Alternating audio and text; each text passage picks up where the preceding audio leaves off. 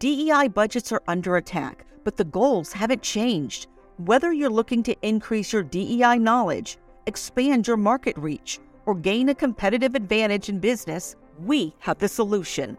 TDM Library is your single source for expert-curated DEI resources, strategies, and solutions, all designed to help you transform your workplace culture and be a more effective contributor.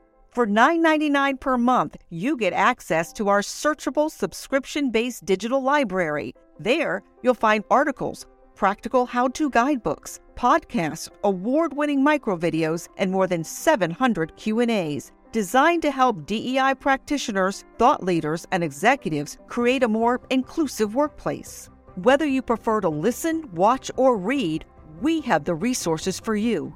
TDM Library goes beyond the basics to dive deep into topics such as inclusive language, the business case for DEI, talent acquisition, and C-suite engagement. For less than the price of a sandwich, you get access to our library of more than 1,000 pieces of original, expert-curated DEI content. Join today and get your first 30 days free. Get your library card now at tdmlibrary.thediversitymovement.com.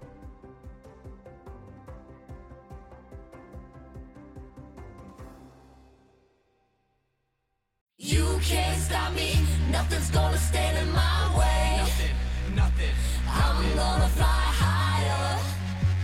I'm gonna fly higher. Welcome to the Donald Thompson podcast. I'm very encouraged, excited today to have the CEO of Creative Allies here with us, Miss Amie Thompson. Amie, welcome. Thank you. One of the things that we're going to get into today is we're going to talk about entrepreneurship. We're going to talk about your role as CEO of Creative Allies, an African-American female that is succeeding in the marketing space, which is both accolades to you, but equally as important, what are some of the things that you've had to push through and learn, right, to become a CEO? And so let's go ahead and dive in. Okay. As we get into the conversation, I want our audience to get to know you. So tell them a little bit about Amie Thompson. Sure. Well, I am the CEO of Creative Allies. Like you mentioned, I would say I'm a bona fide workaholic. So I always start, when people say, tell me about you, it's always work first. And so I have been CEO for about 2 years now. And my entire career has been kind of sales and marketing operations. So whether that's leading other teams or being an individual contributor, it's always been around sales and marketing operations. But this is my first time running a company. And it certainly is hard and challenging, but rewarding at the same time. You know, as I think about, my future, I don't want to work for someone else again. That is one thing that I certainly have learned. I just have to figure out how to keep doing it and do it better. On a personal note, I would say the thing that people don't know about me is I'm definitely an introvert.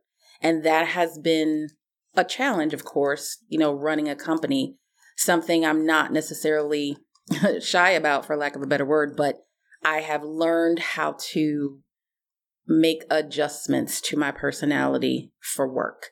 So I always knew that I wanted to be successful and knew that that could be a limitation and figured out how to work around it. But at my core, I'm not necessarily the most people person. I'm not necessarily the most social person. At my core, I love my, me time and alone time and stuff like that. And I've just had to figure out how to adjust. Oh, man, that's a powerful opening and a great way for us to get to know you better on a personal level. Let's dig into a little bit about some of the things that have been hard transitioning into a CEO, because a lot of people are all about the title.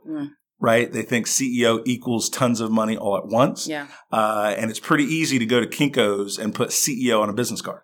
So what are some of the lessons that you've learned as you've persevered in this new role? I think one of the biggest challenges has been delegation. So because I was mostly an individual contributor, it was really just about me, what I was capable of doing, what I was good at. And then transitioning that into still doing that, but also having to find other people that could be equally as good or better at the things that need to be done. And that's a challenge with letting go sometimes. It's a challenge with trust sometimes. Like, it's all of these different things that you learn about yourself. And probably one of the biggest things is letting people fail. I hate failing like, anyone else. So I don't want to see someone else fail, and I don't want my business to fail. So there's this trust that you have to have with give people a little bit of room to make some mistakes and things like that and not overreact to it. So I would say delegation has been one thing that I've learned that has been really challenging. I think the other part is balancing right now versus growing the company. I'm very focused naturally on what's right in front of me. And the thing that I've had to work on and continue to work on is growing the business and thinking 6, 12 months down the road, 3 to 5 years down the road. I had an investor call about a month ago, and that was one of the questions they asked. Where are you going to be in 3 to 5 years? And I answered it, because I can, answer and make stuff up or whatever, but I hadn't truly thought about it. And I don't really have a strategic plan or a plan for that far out, because I'm so focused on the next 6 to 12 months. And so that's been a huge learning. Those are all powerful learnings that I think that CEOs, we as individuals, when you're thinking about your own personal value plan, need to deal with. And one of the things that's really important is who do you listen to help you overcome some of your limitations? What are some of the values that you place on getting outside feedback, right, to help you continue to grow your firm? Yeah, I think it's hugely important to get other opinions because, number one, I'm a very confident person. So I know what I'm good at and I know what I'm not good at. And that is truly, truly important to make sure you're not trying to disguise the things that you're not good at. You don't have time for that when you're running a business. So it's really important to understand what you're good at. And then of the things that you're not good at, then go find other people that can help you, whether it's people on your team or advisors or whomever, but you find people that can help you in those areas where you're not strong. And so the value of having those advisors or just people in your network is just hugely important. One of the things that people tend to do when they have a business is they try to do too many different things. What is Creative Allies known for? Well, we are known for our contests. That's how the company started. We've been around for about 10 years, and we started in the music industry doing design contests. And so that's really what we're known for. And it's been a journey to try to grow the business beyond that. So we have a graphic design community. And then a few years ago, we realized that, within that community, there's probably people who do video and people who do photography and other creative things. And so then it became about how can we tap into that? How can we move out of just entertainment and move into some other areas as well? Lately, which is really good, we've ventured into small business marketing. And so we're starting to get a good reputation locally for that. But I would say, the biggest thing that we're known for is probably on the entertainment side with the design contest. When you think about designers, and one of the things that I have some familiarity with Creative Allies, and we'll talk about that in a minute, but you're being humble. You have a community of 100,000 plus designers. Correct. So tell our audience a little bit about your community and then now how you're translating that into small and medium-sized business marketing. Yeah, so the community is global, and it is pretty exciting. So there's about 100,000 folks, and they range from people who just design for fun, people who that's their full-time job, and they're just doing things on the side. And what we try to do is give them opportunities to interact with really cool brands, opportunities that they wouldn't be able to get on their own. And so that has always been a lot of fun, but it's really been about opportunity. Lately, what we decided to do was try to tap into that community for some of our small business work. So now it's not just the opportunity to work with like a cool band, it's make some money, because a contest, you're only going to have one winner. So you'll have hundreds of people who submit something, but you have one winner. With our current way of doing things, as we move into the small business marketing and sports marketing, is tapping into that community and pulling people who do video or pulling people who can do logo design specifically for that client. So it's giving them a way to earn extra money, taking away the barrier of them having to find business, which is usually a challenge for creatives.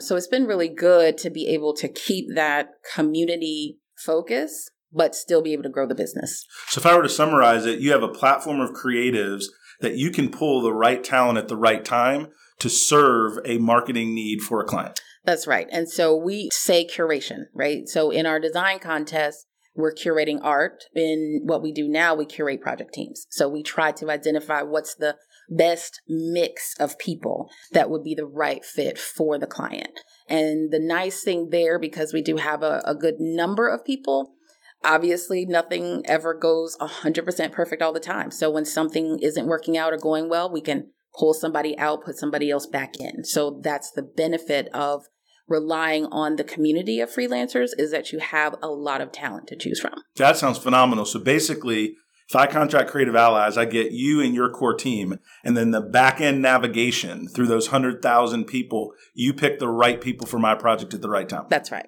Yep, absolutely. That's awesome. What are some of the things that people may not understand about marketing that you would advise them to think about growing their business, right, going into 2021? The easiest thing to overlook, and it's a little bit counterintuitive, is that whatever you're doing for marketing, you can't focus on yourself. You really need to focus on the client or on the user or whoever it is you're marketing to. And we do a lot of website development. And when we're thinking about websites, I have this conversation all the time. It's always about, well, I want this. I think it should be this. And it's like reinforcing, but you're not going to your website. So it's like, it's not for you. And so helping people understand that when you're creating something, it's like, yes, it's about you, but it's kind of not about you. And you got to think about, who are you trying to target? Who are you trying to sell to? And you have to think about what they need and what they want. So it's social media, it's video, it's anything.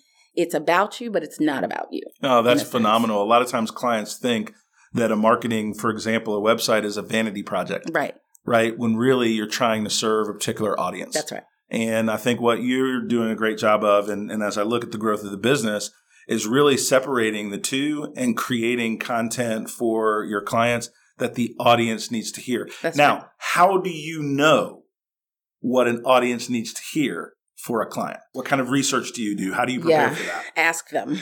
I mean, that's really the easiest answer. So one of the things that we do and have been doing more recently is market research. Just ask them, right? You can't know what your client wants specifically unless you ask them. I would say small businesses, we don't do this enough. Just go back to the clients who've already paid you money, who've already enjoyed working with you, and ask them 2 or 3 things. You know, when you were looking for a vendor, what was most important to you? Why did you select us? You know, asking them those things. What was missing as to why you decided to outsource something? And so getting in the habit of just asking questions of your clients or potential clients can really help define what people need and what people are looking for. No, that's powerful. You all at Creative Allies have worked with the NFL. You've worked with a lot of huge brands. Mm-hmm. And then you've also worked with local businesses right next door. So you have a good perspective on what's working and not working in the marketing space. Let's talk about logos, for example. When you think about logos, there's cities, there's governments, there's companies that have spent hundreds of thousands of dollars redesigning a new logo, and their audience hates it. It takes their brand backwards. How does Creative Allies reduce that risk, lower that cost, but still give great logos? Let's use a specific example of how your community can really create power. Yeah, it's a little bit like what I was just saying, getting that feedback from people. And so part of what we do with our design contest, part of it is about creating great art, but part of it is about feedback. So there's the component that you could generate, 100 different logo options and then have your community vote on them. And then they'll tell you what they like, what they don't like. And it doesn't actually mean that you have to go with what they say, but it's the idea that people feel like they're contributing, they're giving their feedback that may make them feel better. So even if they don't like what you end up with, they at least feel like you allowed them to share their opinion. And a lot of times that's, as meaningful as choosing what they would want. Basically. Oh, that's really, really powerful. When you think about growing your career and now becoming a CEO, evaluating talent is really important. What are some of the characteristics you look for in team members you want to bring on to the Creative Allies team? Well, because we're a smaller company, so we usually only have a handful of direct employees at any given time. The number one thing that I love to find are people who have kind of an entrepreneur mindset, because they think about things a little bit differently than someone who thinks more like an employee. If you think like an employee, you're just trying to get your hours in, you're just focused on doing enough. to make sure you get paid. Versus if you have more of an entrepreneur mindset, you're thinking a little bit bigger, and it's almost like this opportunity is a stepping stone to something else. And I'm actually okay with that. I was okay with that even when I worked for corporate America. As long as you're on my team and you're helping grow the business, it doesn't matter to me if 2 years later you go find another job. That's fine. But if you see this as a stepping stone in your personal growth or your professional growth, that's great. As a small business owner, it's just important for people to want to understand the business and want to help grow the business versus just someone who wants to just get a check. No, that's pretty powerful. So now let's switch gears a little bit. We talked about Creative Allies. We talked about being a CEO. Your name's Amie Thompson. It is. My name's Donald Thompson. It is. And you are my younger sister. That is correct. and many people in our local market or nationally aren't aware of that. When we work together and collaborate on different projects, we don't really make it a thing, right? We're there to just do our work. What are some of the things that, and this is a loaded question, I don't even know the answer to this one. What are some of the things that you saw growing up that helped you develop into the winner that you've become? Well, we certainly grew up around sports, right? So that competitive nature was always there, no matter, it could be Uno, it could be Scrabble, it could be literally whatever. That was just always a part of life, so winning was kind of just ingrained in us. Winning as a part of life. Yeah, I mean, that part is not something that, there was like one or two examples. It was just the environment. I played sports when I was younger. So just that kind of competitive nature has always been a part of me. I tend to be pretty hard on myself. So a lot of times it's even just competition with myself, and just trying to outdo things that I've done before. So that kind of competitive nature is something that is probably a really big part of growing up. Academically, obviously being your brother, so I got to watch you grow and mature and succeed and the different things within your journey.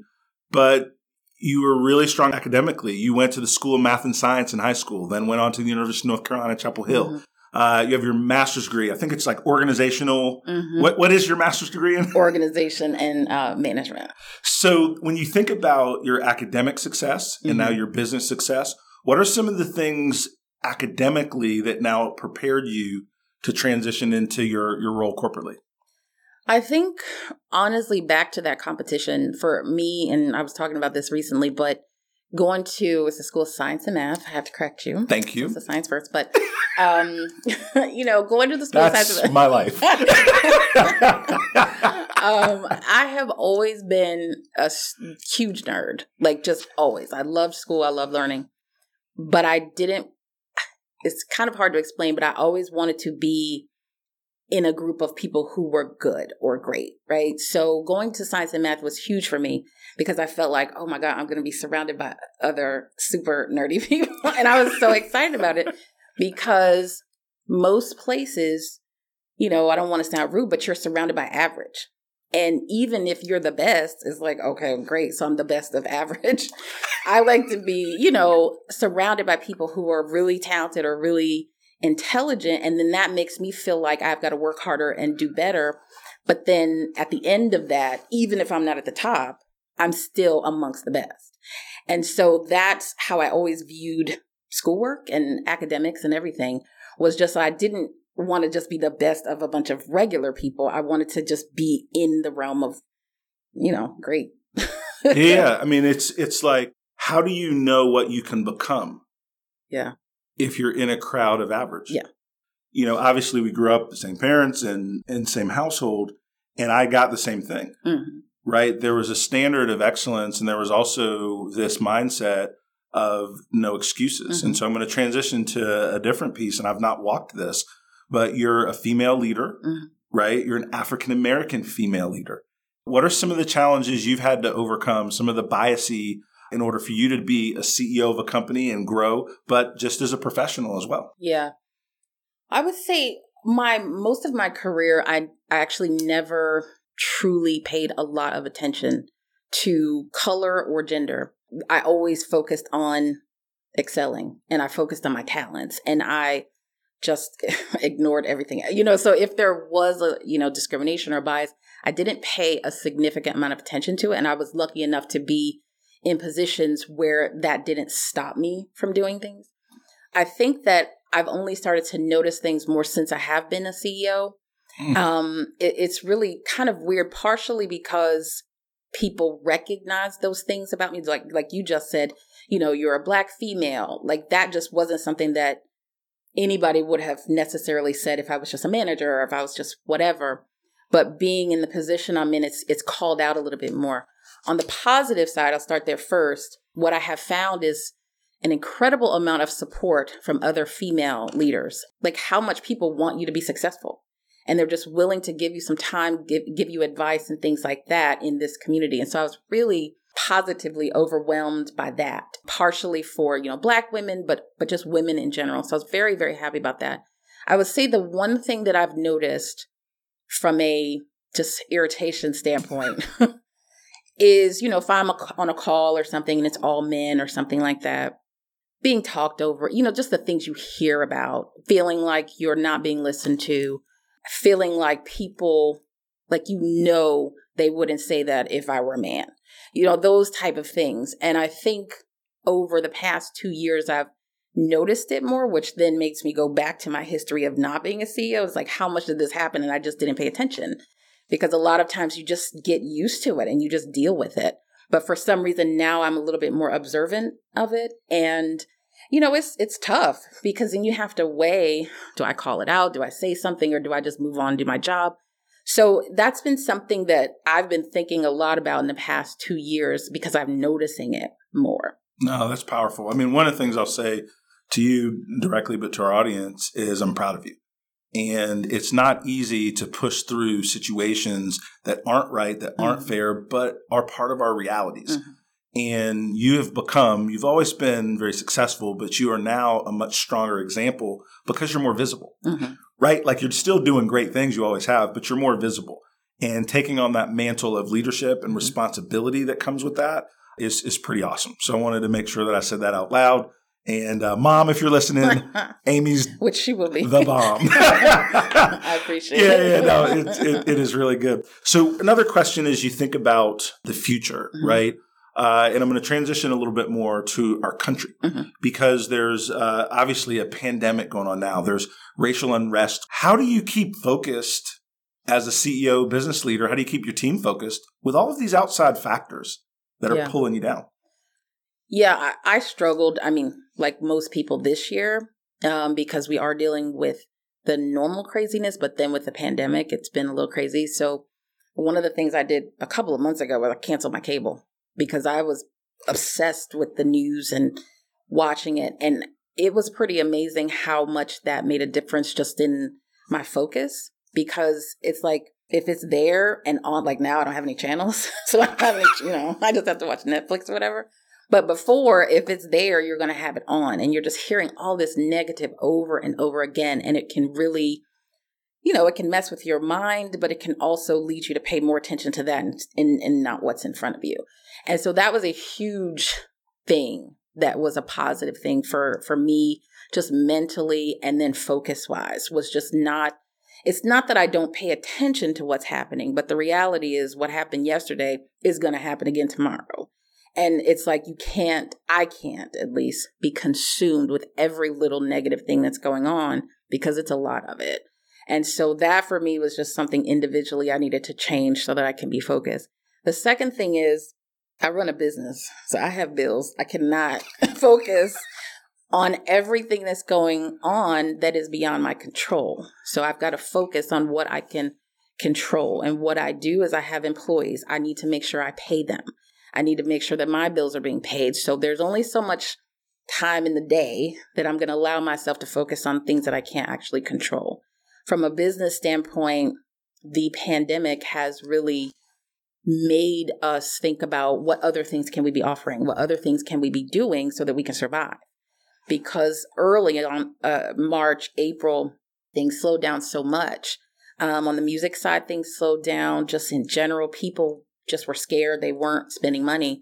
So it's like, well, what can we do differently to make sure that we can still keep going? So it's been an interesting creative business time for us as well.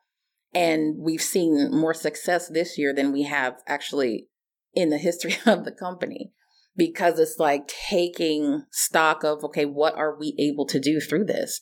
And I think once we finally do get through this pandemic, we'll be better off because of that, just because of that kind of creativity and just trying to think outside of the box a little bit. No, that's a great answer. I want to dive into a very specific example of that. Yeah. Talk a little bit about the virtual communities you're developing, the virtual meetings that you're able to host for people. Yeah. Brag on yourself a little bit, because that's awesome. Yeah, this started a few months ago, and we had an opportunity to work with a local nonprofit here, and they had an annual event just like most people do. And they were considering postponing it until next year. And they kind of just reached out to see, well, do you have any ideas of what we might be able to do instead of completely postponing it? And so this was not something that we'd done before. And Hassan and Hassan on my team, we just brainstormed, like, what could we offer them? Like, what do we do well that we can just do and combine it and offer them something different? And so we came up with this idea of hosting a virtual event. We did website development for the event. So that's something that we had traditionally done. We did some social media work for them. That's something traditional. And then we found a really great technology solution to use for the live streaming. And so we were able to put on an event for them that their attendees enjoyed. They raised money. And now we have a second one that we're working on right now for a January event, but we also have like 4 different opportunities for other ones. And so that was an example of just trying to help the client be able to solve the problem, but also just being thoughtful and creative. And what do we already do well? And how can we just change that a little bit to offer something different and new? I think it's powerful. One of the things, as we're talking with our listeners, and you and I are both believers in this, right? Innovation is a survival characteristic, right? As much as it is about being smart and creative. Right? You've got to figure out how to meet that payroll, pay those bills, right? What can you control? And being smart and innovative about what you can do with the cards you're dealt, I think is a very important leadership characteristic. So one of the things and that's a great segue, one of the things that, and again, I have some inside knowledge, so I'll just call that out, but there is a pastor in Eastern North Carolina, Keisha, and you help them with their marketing presence. You gave them a pretty good deal on their pricing, right? So that they could afford, helped them maybe with a payment plan instead of all up front. Why do you do work for nonprofits? Why do you do work for different organizations where money's not the only thing you consider? Yeah, I think there's 2 reasons. One, all my life, I've always had this feeling that I'm supposed to be helping people. Like that's just what I'm supposed to be doing.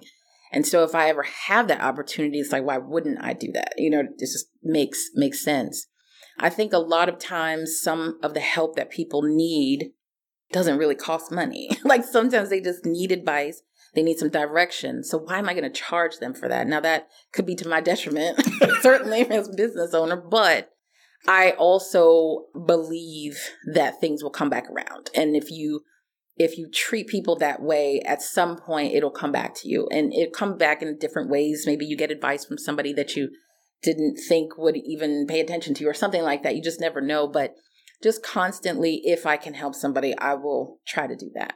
With that particular project, I feel like what their nonprofit is doing is just so needed and so amazing. And so I don't have time necessarily to volunteer like I used to. I don't have the money to write checks like I used to, so I can help you with marketing. You know, I told her that the other day. It's like, I can't fundraise, you know, I can't do that for you. But what I can do is tell you how to do social media or help with the website or whatever.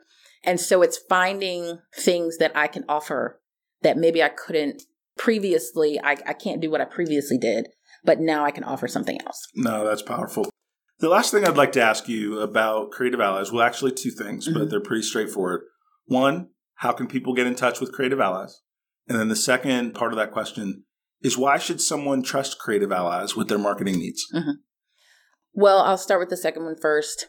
Small companies, and I believe you were the person who kind of helped me understand this. When you're a small business, the business is kind of you. And so when you're thinking about, well, what does my business stand for? What is the brand? It's really you.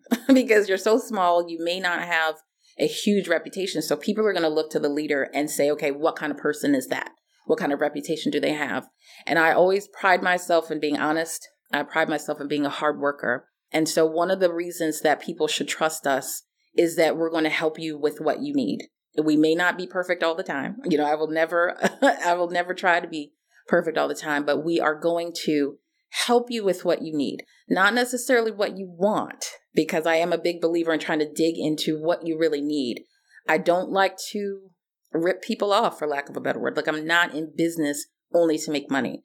So I really enjoy helping people and seeing people grow. And so you're going to have kind of my personality in the company, which is I'm very trustworthy.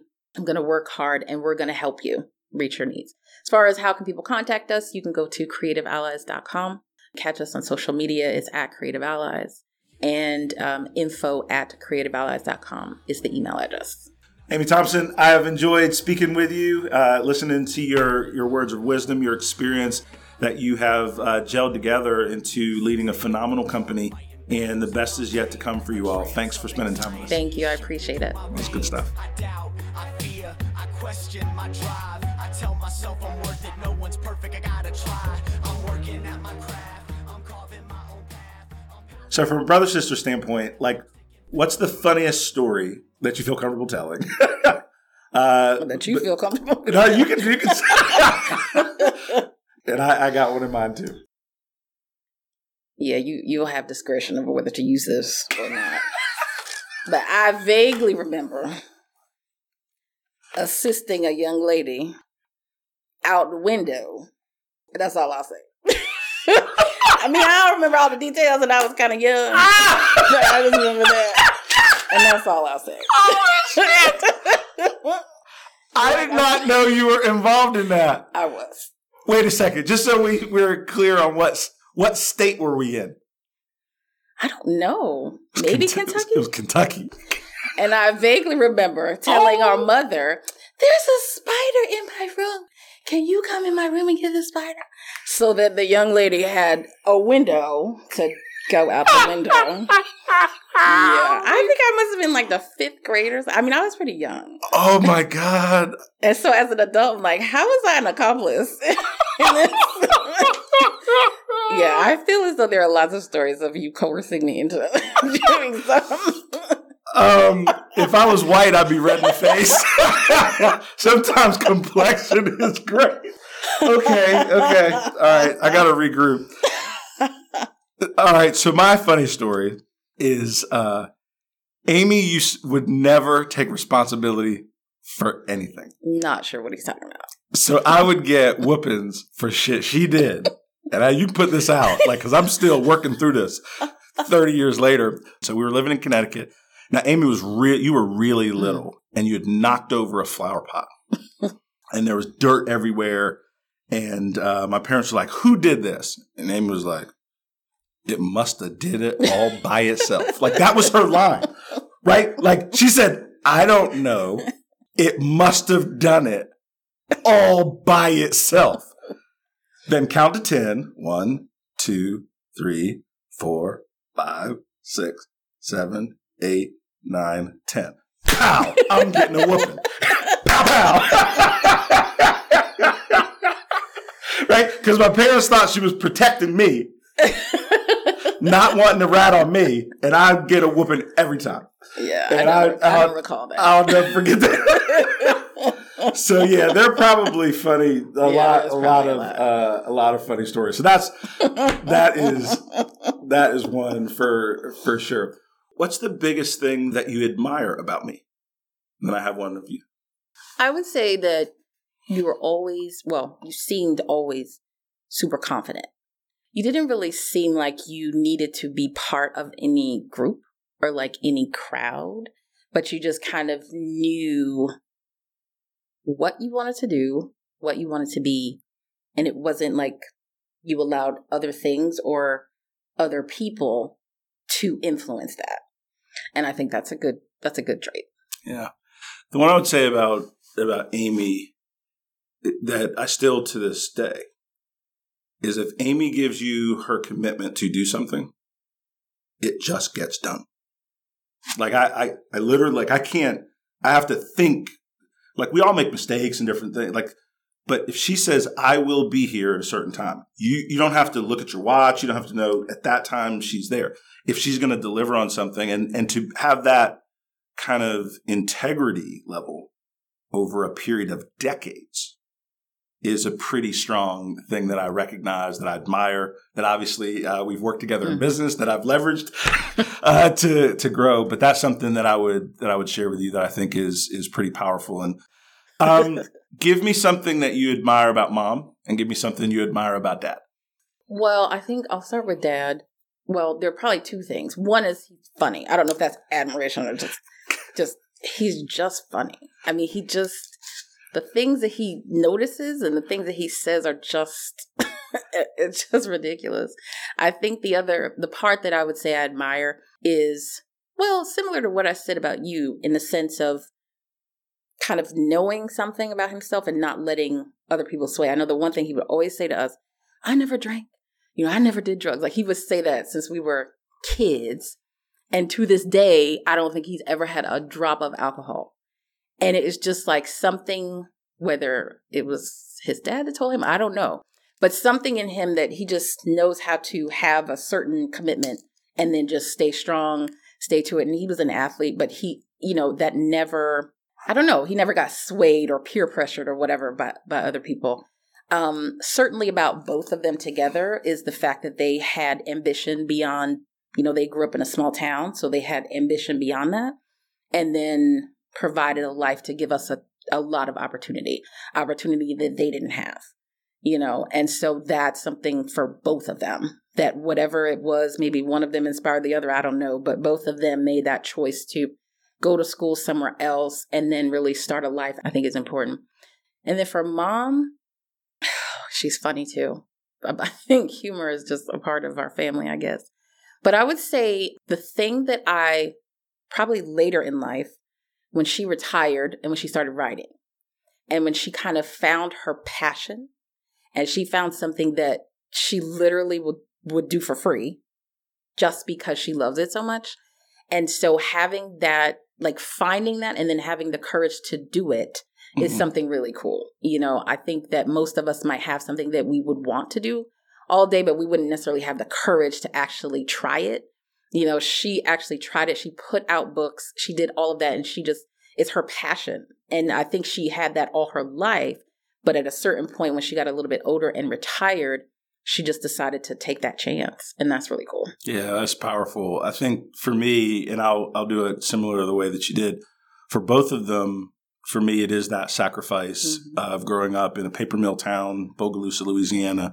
Could have been statistics, and decided to move to Connecticut, go to school at the University of Connecticut, both of them, and really change our family for generations by that single powerful decision that allowed us to be educated different, have us different exposures. And so leaving their family, like they lived in the deep South, this was many, many years ago, and going to a lily white part of the country and starting over, that commitment to that journey, I'll just never forget. I just don't take it for granted. And it's one of the reasons that I'll speak for both of us. I think it's one of the reasons innately we work so hard, because we just feel like there's a debt to pay. If somebody put that much into us, the least we can do, right, is figure out how to be successful at some level. For my dad, and then I'll go to my mom, I think it was just no excuses and win anyway. I remember one of the things that I was complaining about something, and he said, well, the world is not fair because you hope it to be. You got to figure out how to win anyway. So we can either talk about how we're going to figure out how we get what you want, or stop talking to me about it. Now, he said he would help me, but he wasn't going to help me whine about it. He was going to help me figure it out. And that's become really a part of me in really any situation, is what things do I have to figure it out to get what I want? That's helped me with a lot of things in life and personally in business. And my mom, and certainly a lot of things for sure. But one of the things I always remember is she was always asked the question, why? And anytime I would make a statement, something as simple as, I like the Dallas Cowboys. They're my favorite team. They're not anymore. Once they fired Tom Landry and just threw him out on the street, I hope they lose forever. Right? But anyway, why do you like the Dallas Cowboys? Is it because you admire Roger Staubach? Is it because you like Tony Dorsett? Is it because, so she developed in me not just something of a blanket statement, but to think all around the things that you believe. And why do you believe that? And so it taught me that in an environment of business life, things aren't always as they seem. So you should really search for that why. And she's always been just real thoughtful and inquisitive and that hyper learner. And I always remember her reading a book. So those are some of the things that I'm super, super thankful. And, you know, Amie and I will be the first to admit, like, we are privileged. We have our challenges just like anything else, but we have two parents that were in the fight for us and grandparents that were in the fight for us. And our job is to take it to the next level. And we're working to do that. And that's one of the reasons why we may not be the best at any one thing, and that's likely true, but you won't outwork us. You can try, but you just won't outwork us. And we're committed to not only our personal success, but for those that come behind us, because a lot of people did some great stuff for us. So, Amie, thanks for hanging out. That was good. That was good. That was pretty good. That's fun. I doubt, I fear, I question my drive. I tell myself I'm worth it. No one's perfect. I gotta try. I'm working at my craft. This podcast is edited and produced by Earfluence. If you're looking for more information on how full-service podcast production can amplify your voice, build your community, visit earfluence.com. Thank you for listening, and we'll see you soon on the Donald Thompson Podcast.